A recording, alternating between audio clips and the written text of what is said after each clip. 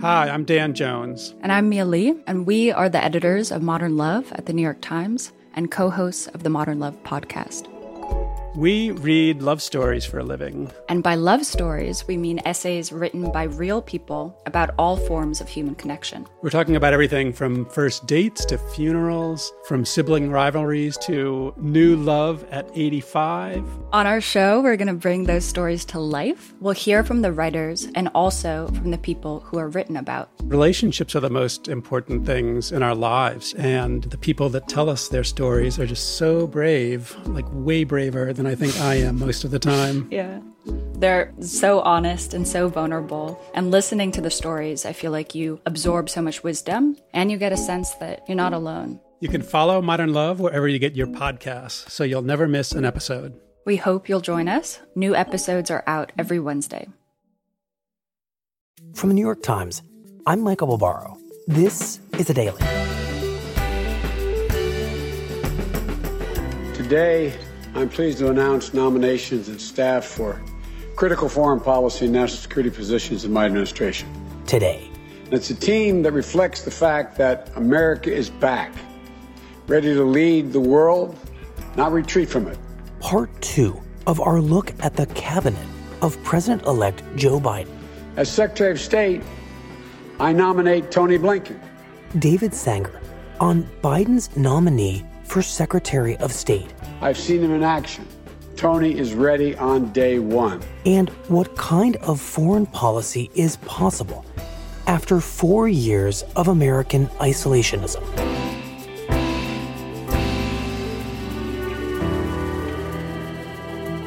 It's Wednesday, December 2nd.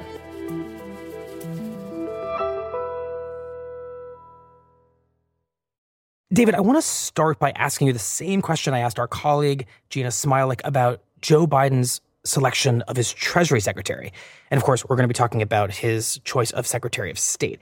How important is the role of the Secretary of State going to be, do you think, in this incoming administration? Well, historically and constitutionally, Michael, Secretary of State's always been the most important cabinet post after the president and the vice president, and the first cabinet member who's in line for the presidency. But it's particularly critical right now because Joe Biden is going to be consumed in his first 6 months by COVID-19, by domestic imperatives, and yet the world's given us up for dead. And so the Secretary of State is going to have to show that America is back, that America cares about allies, and that America is ready to lead. And the Secretary of State is the chief spokesperson for the president around the world. And of course, has to be somebody who the rest of the world thinks really is in sync with the president. Somebody who the rest of the world believes literally speaks word for the president. The most powerful secretaries of state in recent times have been those who no one doubted had a relationship with the president that was so close that when the secretary spoke, it was like the president speaking. And Joe Biden has picked in Tony Blinken somebody who has been with him for 20 years, who can finish his sentences, who Biden once said could do any job in his administration. And they will know that when Blinken speaks, they might as well be listening to Biden. So I want to get to this extremely close relationship between Biden and Blinken, but I want to start with the backstory of Tony Blinken. He's not a household name like the secretaries of state that you just mentioned, and I wonder where his story starts. Mr. President-elect, Vice President-elect Harris, thank you for your trust and your confidence. He's not a household name, though he's known well in Washington in foreign policy circles, but he's got this very rich backstory. For my family, as for so many generations of Americans, America has literally been the last best hope on earth. And actually, Blinken told a little bit of the story when President-elect Biden formally announced his nomination as Secretary of State. My grandfather, Maurice Blinken, fled pogroms in Russia and made a new life in America. His son, my father, Donald Blinken, served in the United States Air Force during World War II, and then as a United States ambassador. Born in New York, parents divorced when he was about 8 years old, and he moves to Paris, where his new stepfather is a very well-known lawyer. And my late stepfather, Samuel Pizarro. But had been a survivor of concentration camps. He was one of 900 children in his school in Białystok, Poland, but the only one to survive the Holocaust after 4 years in concentration camps. He was a Jewish kid whose entire town had been swept up by the Nazis. At the end of the war, he made a break from a death march into the woods in Bavaria. From his hiding place, he heard a deep rumbling sound. It was a tank, but instead of the Iron Cross, he saw painted on its side a 5-pointed white star. He ran to the tank. The hatch opened. An African-American GI looked down at him. He got down on his knees and said the only 3 words that he knew in English that his mother had taught him before the war. God bless America. And is really an amazing Holocaust survival story. But he told Blinken the stories of his survival from the camps, and it deeply affected the way Blinken viewed the world. How so? That's who we are. That's what America represents to the world, however imperfectly.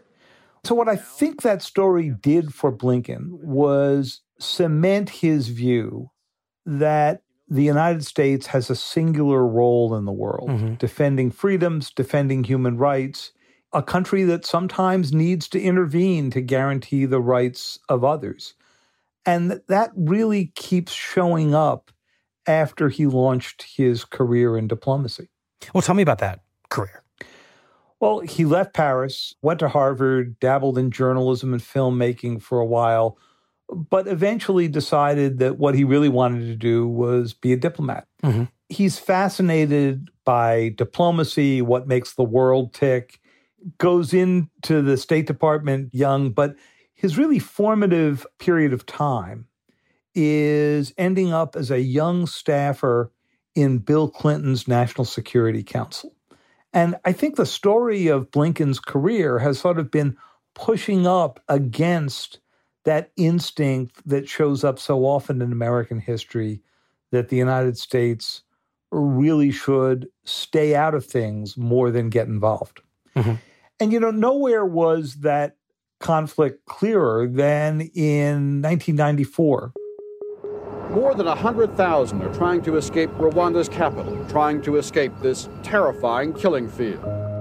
Tribal massacres continue in the Central African nation of Rwanda. In one of the latest, hundreds of refugees were pulled out of a former UN compound and slaughtered by government troops with grenades, machine guns, and machetes. We're exposed to death every day and night. When Bill Clinton hesitated about sending American troops into Rwanda to stop a genocide. Our aim is to move food, medicine, and other supplies to those in need as quickly as possible. And later on, Clinton said that that was the biggest regret of his presidency. Where if we'd gone in sooner, I believe we could have saved at least a third of the lives that were lost. Remember, they died in a hurry.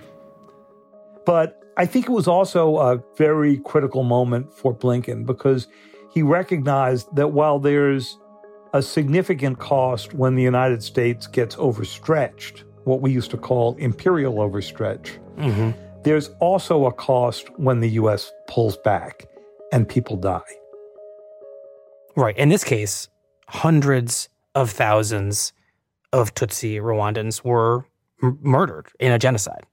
That's right. And there are many who came out of the Clinton administration thinking that with a relatively small showing of force, the United States might have saved those people, although that would have been an action that wasn't a vital American national interest, right? Instead, it is a humanitarian interest. Right. But it sounds like as the stepchild of a Holocaust survivor, Blinken leads unmistakably toward intervention in a case like that. I'd say that Blinken shows more streaks of interventionism than many in his political party and even many of his colleagues. But you can see this really comes from his heart. No, Grover, it's not the unbuilding, it's the UN building. You hear it when he talks about why the United States needs to care about refugees. And one of the issues we're going to talk about is something really important. Refugees. He even had a moment where he was explaining that to Grover on Sesame Street. These are people who've had to leave their homes because life in their countries was not safe for them. Grover, can you imagine how difficult it would be to have to leave your home? No, I cannot. I would never want to leave Sesame Street. I cannot imagine leaving my apartment or my pet turtle Rufus behind. And so eventually, of course, Blinken links up with Joe Biden. When is that, and what are the circumstances? Well, about 20 years ago, he ends up on Biden's foreign relations staff and quickly becomes Biden's sort of chief national security advisor. And Biden, you have to remember, spent 17 years either as the chairman or the ranking member of the Senate Foreign Relations Committee, flying around the world, meeting world leaders, convincing himself that much of diplomacy is all about personal relationships. And when you look at the photos of those meetings, it was always Blinken who was standing just off to the side there as Biden's strategist. And how do Blinken's views, his inclination towards intervention, how does that line up with Biden's during this period when they're working together? Well, this is one of the more curious things about the relationship between Blinken and Biden, because it's very close. Biden deeply respects Blinken's views. He's the first one he goes and turns to for his opinion on these things. But frequently, their instincts are different.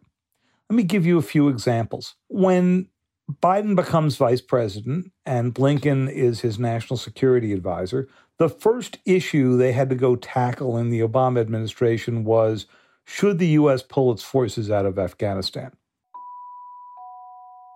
And while the commander in Afghanistan was calling for a force of over 100,000 and Hillary Clinton was debating about 50 or 60,000, Biden was taking the view that, no, the U.S. should be down to just a very small crew of counterterrorism operators, that we couldn't get anything done there.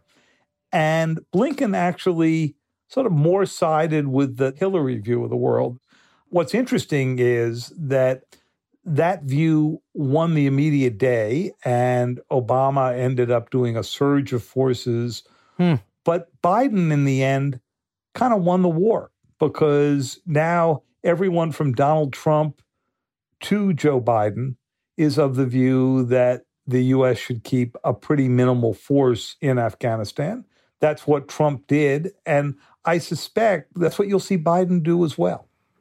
But importantly, in that story you just told, Blinken was not on the same page as Biden, and it seems found a way to vocalize that he was pushing for a greater level of troops in Afghanistan.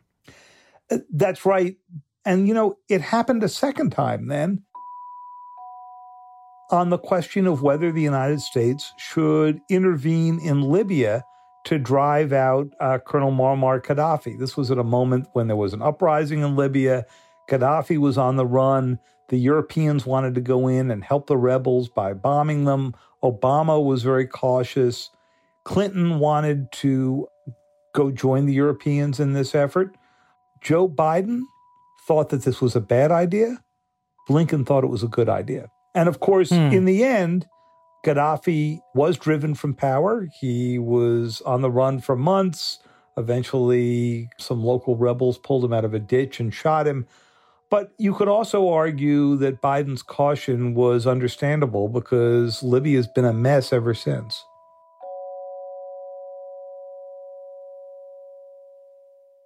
But here again, Blinken disagrees with Biden, but this time Blinken's view does win out in Libya. That's right. And a dictator was ousted, although I wouldn't say that the United States or anyone else had a strategic plan for what they would go do with Libya thereafter. And of course, it's been a pretty messy story ever since. Right. So the lesson here is pretty complicated, Blinken and Biden seem to disagree a lot, and Biden's restraint has in many cases been proven prescient. Proven prescient from an American view of vital interests, right? Because this gets to the core question that Blinken's whole career kind of raises, which is humanitarian interventions are frequently important and critical to American values, but they're not defending vital American interests because you're going in and intervening in places where the conflict really has very little to do with the safety of the United States or the safety of Americans.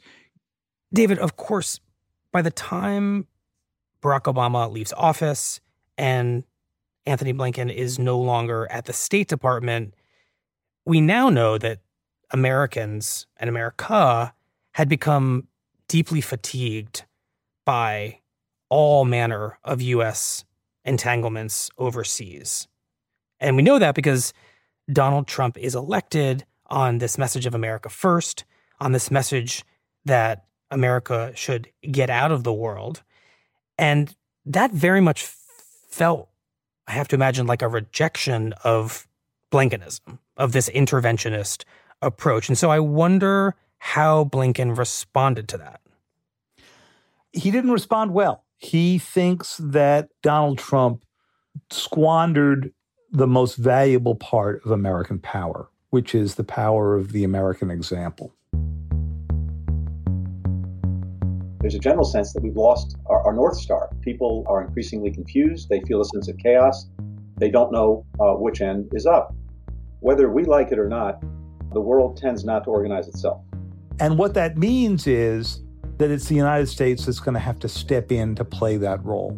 If we're not doing a lot of that organizing in terms of shaping the rules and the norms and the institutions through which countries relate to one another, then one of two things. Either someone else is doing it, and probably not in a way that advances our own interests and values, or maybe just as bad, no one is. Because if we're not, it's not like no one else is going to play that role. Vacuums will be created. And then you tend to have chaos and a vacuum that may be filled by bad things before it's filled by good things. He believes that Trump failed time and time again to do that. It failed at NATO.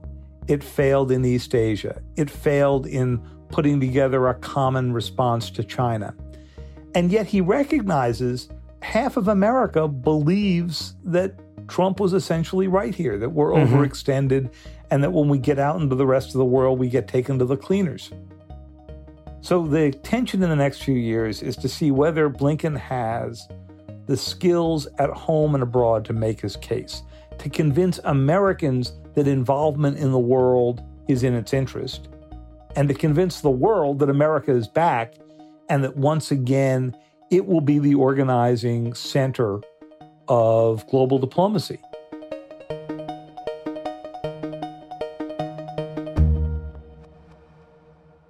We'll be right back.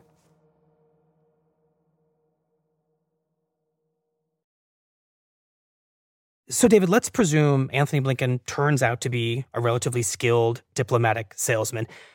What do you think his version of American foreign policy will actually look like in practice, given where everything now stands in America's relations with the rest of the world? Well, with the allies, Michael, I think the early days will be pretty much a welcome back home festival, right? Because they're going to spend the first few months rejoining the world or rejoining agreements that Donald Trump walked away from. They're going to re-sign the Paris Accord on climate change in the early days. They're going to rejoin the World Health Organization, which President Trump walked out of in the middle of COVID, arguing that the Chinese had too much influence while the U.S. paid the bills. They're going to go announce a recommitment to NATO. So they're going to do a lot of dismantling of the dismantling. You know, among Blinken's friends, they call it the great undoing, right? That they're trying to go undo the Trump era.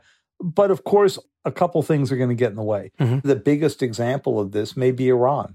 Right, where we know that President-elect Joe Biden wants to return to a pre-Trump diplomatic relationship and specifically wants to rejoin the Iran nuclear deal. That's right. But because of what President Trump has done over the past 2 years, and because of what the Israelis are believed to have been responsible for in the past few days, that's going to be a really, really tall order. David, explain that. Well, over the past few years, President Trump has done everything he could to unwind and complicate the Obama-era Iran nuclear accord. And in the past few days, the Israelis have tried to put the final nail in the coffin of that agreement. Tonight, Iran says its most senior nuclear scientist has been assassinated near the capital, Tehran. With this assassination on the streets of a little town outside of Tehran last Friday. He was a protected and prized scientist. Where the leading Iranian nuclear scientist driving to his summer place. Iranian officials say Mohsen Fakhrizadeh was ambushed in his car by what they call armed terrorists, spraying the windshield with bullets. Is intercepted by a group of assassins and killed in broad daylight. Iran's President Hassan Rouhani blamed Israel for the killing on Saturday. There's a lot of evidence that this was done by the Israelis. Iran is already vowing revenge. And a fair bit of speculation that the Israelis wouldn't have done it without first giving warning to the United States. We don't know that yet. This is now making it extremely difficult for Iran to come back to the table and for Biden to re-execute a workable strategy for Iran.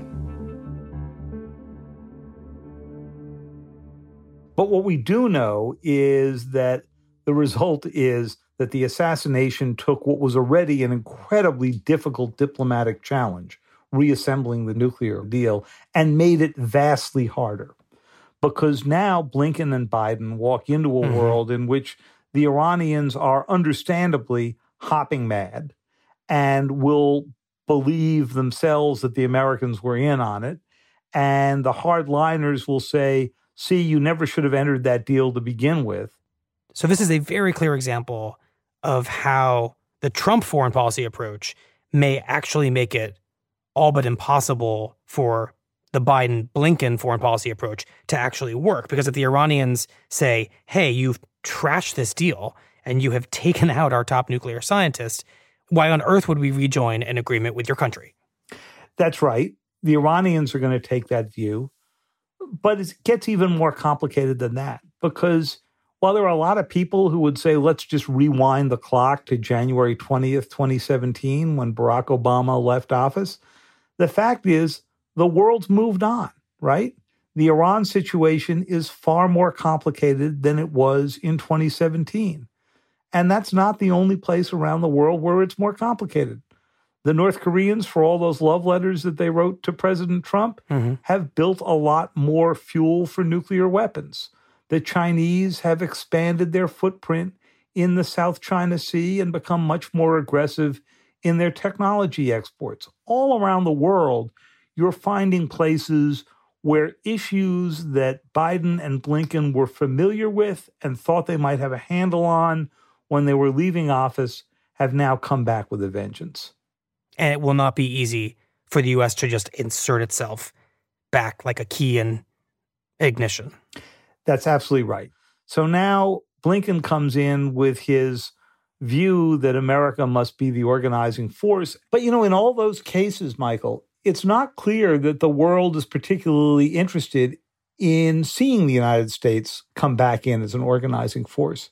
Because there's a fundamental question that Blinken and Biden are going to have to face, which is that the world's going to say to them, why should we trust you? Sure, we're glad to see an engaged America come back, and we're delighted you're coming back into all these treaties. But supposing this is just a 4-year blip, and that when we look back at it, Trumpism ultimately is going to rule the day, and that the next president's going to go undo whatever you go do in the next 4 years. So Biden and Blinken have to not only convince the world that America is back, and not only convince them that they should trust us as an organizing force, but they also have to convince them that the whole concept that we call liberal internationalism, that the United States brings its values with it around the world and will back those up with force or with money or with influence,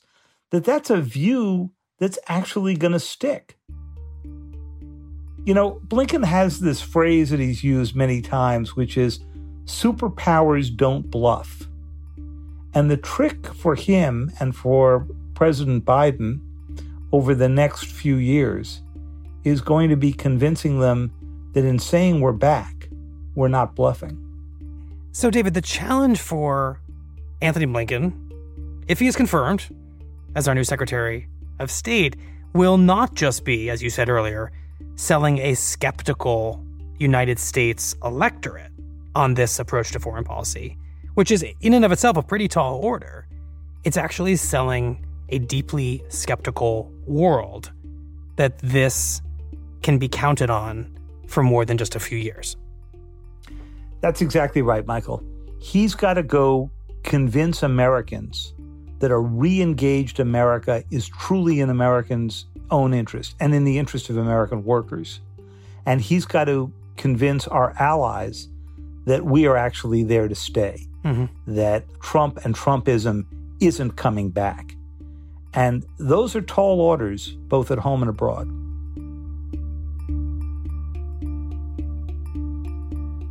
Well, David, thank you very much. We appreciate it. Michael, great to be with you.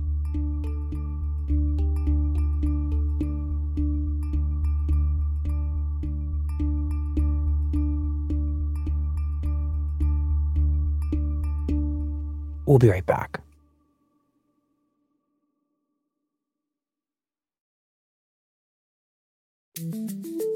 Here's what else you need to know today.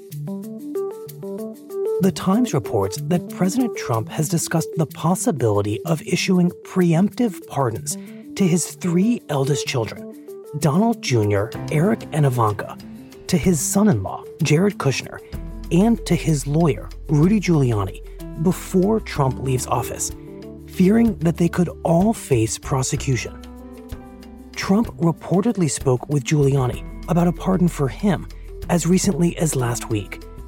Giuliani has been under investigation by federal prosecutors in Manhattan for his business dealings in Ukraine and for his role in ousting the American ambassador there, a plot at the heart of Trump's impeachment.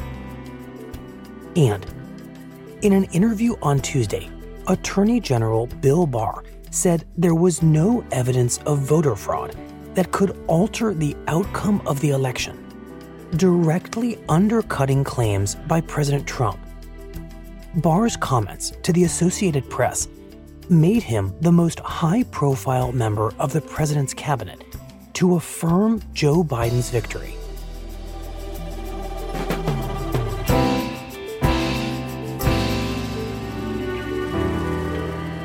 That's it for the Daily. I'm Michael Barbaro. See you tomorrow.